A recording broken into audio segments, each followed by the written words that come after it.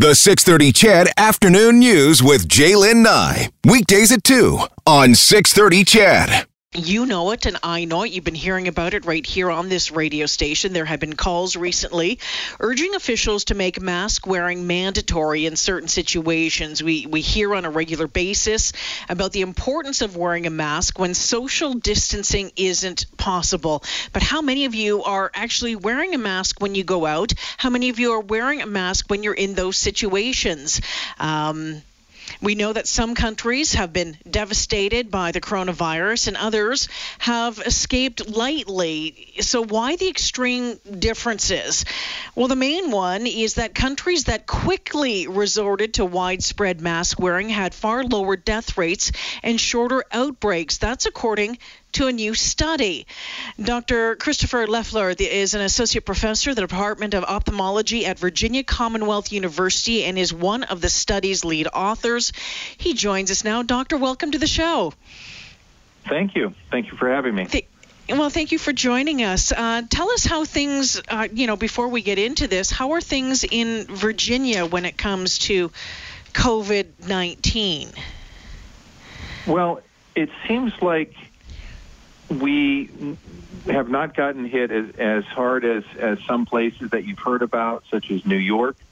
It looks like we're probably in a plateau right now. The numbers reported by the state actually have gone down a little bit, and so maybe we're doing better, but there can also be delays in reporting. When we look at the hospitalizations, it's about stable. So I think we're basically in a plateau. Doctor, I'm curious to get into this study that you worked hard on. Can you tell us a little bit of background on it? Who was involved, and what exactly did you look at? So, the database was coronavirus mortality from 198 different countries around the world, and I worked on it with actually a number of my ophthalmology colleagues that I had worked on other projects with, as well as some other people here at Virginia Commonwealth University from the medical school and also the Department of Internal Medicine. So and, when you... I'm sorry, go ahead. No, that's okay. I cut you off. Go ahead. Tell me more. Well, so we just looked at what were the predictors of coronavirus mortality, and we found that there was an enormous range where the lowest half of the countries had a mortality under 2 deaths per million, and then the highest 50% were close to 100 deaths per million. So there's almost a 50 to 100-fold difference between those two groups. And we were wondering what were the things that predicted how a country would do. And as you mentioned in the introduction, wearing a mask early in the outbreak was enormously helpful, and the countries that did that had a mortality. It could be up to 100 times less than the countries that delayed using masks or didn't use masks. So, Doctor, this just wasn't a little bit of a difference. It was a big difference, wasn't it, in these countries? It really is enormous, and you've seen on the news how many areas like Hong Kong and Taiwan use masks. In Europe, Slovakia used masks the earliest, and then Czechia was the second one to use masks in Europe. You can also find examples from Latin America and Africa as well, where there's some countries that use masks earlier, and they've just had way, way, way lower mortality than what we've experienced in the United States and throughout much of the West. In Canada, at the very beginning of the COVID-19 outbreak, when we first started dealing with it, even the chief medical officer of health for the country, in the country and on the province, the provincial sides as well, it seemed to be kind of flip-flopping, confusing recommendations or not to whether or not they should wear masks or not at all, and And you're saying that, the countries that said right away, we have to do this, boom, start wearing them, within days, there was a huge difference. So do you think that confusion or confusing information from leaders has played a role in some of this, in the fact that some people don't trust masks or mask wearing, or they question the validity of how much it can help? I think it's true that the recommendations at the beginning were all over the place. And looking forward, the good news is that I see the scientific community only moving in one direction. I've been working on this since March. I've been working on this since before the U.S. CDC recommended masks on April 3rd. And I see things only moving in one direction. That is, the scientific community is becoming more and more accepting of the idea that masks are going to block respiratory droplets, which carry pathogens. And there are people who don't know they have the virus, who are asymptomatic or pre-symptomatic, wearing a mask. If everybody does it, it's pretty hard for the virus to spread. So I see the scientific community only moving in one direction, and there's kind of a consensus coalescing around that idea. Would you recommend, or would you like to see masks being made mandatory, at least in certain situations? Right. I think if you are on a bus or on a subway, you're going to need to wear a mask. Really, if you're in an indoor place outside your home where other people congregate, a mask is really required. There could be some situations, obviously the risks with being outdoors are a lot lower, and fleeting proximity outdoors is going to have a lot lower risk. You could imagine, though, if you're in, say, a large crowd outdoors when we eventually open up stadiums and outdoor assemblies, or if there's a particularly congested city sidewalk where people are kind of shoulder to shoulder, then even outdoors there could be some use for masks. But particularly indoors, it's really going to be helpful if everybody can wear a mask. Does it matter, do you think, what kind of masks people are wearing? Is any kind of mask, even a homemade mask, better than nothing? It's way better than nothing, way better. And you really want to get the best mask you can get. But if what you can get is a homemade mask, that's fantastic. Many of these countries that have done well did make their own masks. And so some countries had a good supply of medical masks because they made them, like Taiwan as a manufacturer. But a lot of countries like Thailand and Czechia, they just made cloth masks at home.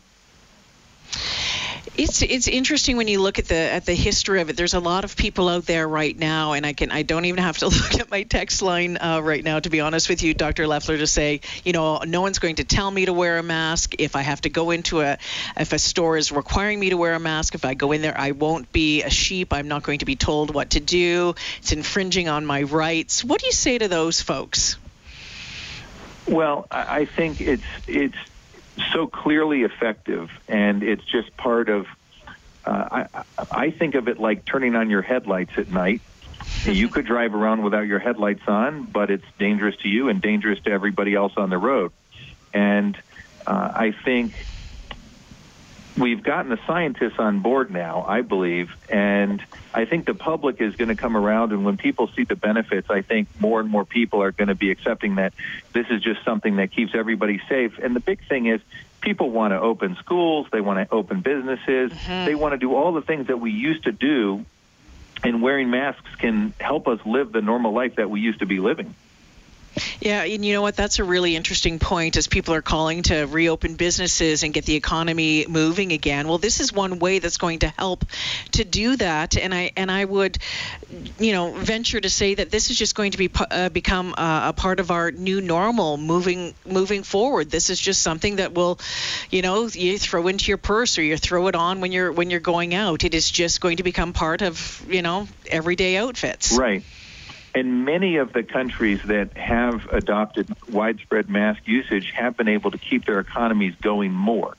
Sometimes they've had to limit some big gatherings and so on, but overall they've been able to keep things moving a lot better than we have in the West. So I think it's just part of getting the economy moving again and getting people back to doing the things they want to do.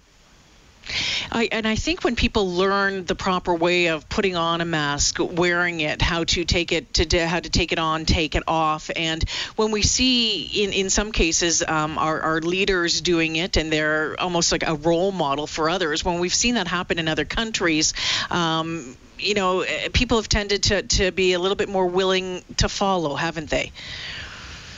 I think the example set by the leaders can be very important, and many of the leaders around the world have used masks themselves to try to set a good example for their people. Dr. Leffler, is there anything else about this study that you worked so hard on that you want people to know about that we didn't touch on? I think we've covered the main things. All right, Dr. Leffler, I want to thank you for joining me. The other thing I would like to see kids wear masks when they go back to school. I think that will be helpful. That's the only other thing I would add. There are some concerns about, with kids, though, whether or not they're going to be able to, not be touching it. There's concerns about their breathing. There's questions about how COVID is affecting children, and then there's some concerns about the possibility of dangers of smaller kids wearing a mask. Are you worried about that at all? Well, the very littlest kids, in preschools, they're probably not going to be wearing masks. Yeah. But many countries around the world have shown that the kids can wear masks, and it's not a really big deal for the kids. It doesn't freak them out, and they do fine with it. It probably freaks out the adults more than the kids. So the kids do fine with masks, and it's not like this has never been done. It's been done for years in many countries, and the kids do fine with it. Interesting stuff. Dr. Leffler, thanks for your time this afternoon. I appreciate it. Yeah, thanks for talking to me. All right, take care. Thank you so much. Dr. Christopher Leffler is an associate professor with the Department of Ophthalmology at Virginia Commonwealth University, one of the study's authors. You can read the full report at globalnews.ca or 630ched.com. I know some of you aren't wearing masks. We've had the conversation. I'd like to, see people wearing masks, especially when you cannot social distance. When you are in crowds. I'll be honest with you. I went to the greenhouse on the weekend. There was me and maybe 5 other people in the greenhouse, and it's a huge greenhouse. I had a mask in my purse. I did not wear it because I was able to be socially distant. But I always have one in my purse or in my back pocket, to be honest with you, if I get into a situation where I don't think that that's possible. Now, I don't do the grocery shopping here just because we've made that decision that my husband is going to be the one doing that, so only one person is going to the grocery stores. But if I went to the grocery store, I'd be wearing a mask. I did go to the greenhouse a couple of weeks ago, and it was much busier, and I wore a mask the entire time. Was finally able to get my hair done last week, and that, my friends, was a 5-hour appointment. A 5-hour appointment, don't even ask, but it was a 5-hour appointment, and I had to wear the mask the entire time. Yeah, it's a pain in the butt. Yeah, it gets hot. And yeah, you have to speak louder, all of those things. But for me, it was just part of the new way of doing things. I needed to get my hair done. These were the rules to protect the staff at the salon, and they were all wearing masks as well, of course, and to protect me. I get that some people don't want to wear them. They don't want to be told what to do. And I think moving forward, though, you're going to find that you're not going to be able to go into some places, and if you're okay with that, then that's it. But if we're all wearing masks in a situation where we can't be physically distanced, I'm protecting you, you are protecting me, and I think that the sooner that we kind of get on board here, the better.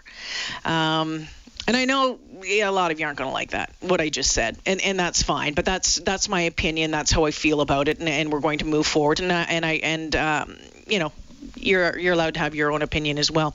It was interesting as well that there was a new survey done by Leger of Canadians, and it believes that, and it says that 43% of Canadians believe the first wave of the COVID-19 pandemic is over. 74% of you believe that there will be a second wave, And about 50% of folks are worried about getting COVID-19. My dad in Sault Ste. Marie just underwent a COVID test. He said he was having some strange symptoms, the sore throat, that sort of thing, over the past few days. He'd been following all the rules, staying at home, that sort of thing, but he had a COVID test. We're still waiting to get the test results on that one.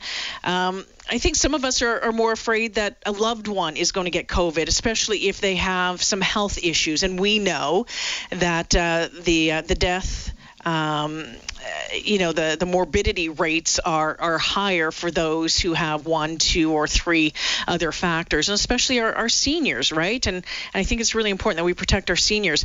Also with this poll, 66% don't want to relax physical distancing rules and believe 2 meters should remain the safe distance kept between people. You know that there was that push recently, especially in restaurants, if I remember correctly, it was restaurants, saying that they wanted to have that distance pushed back to a meter and a half.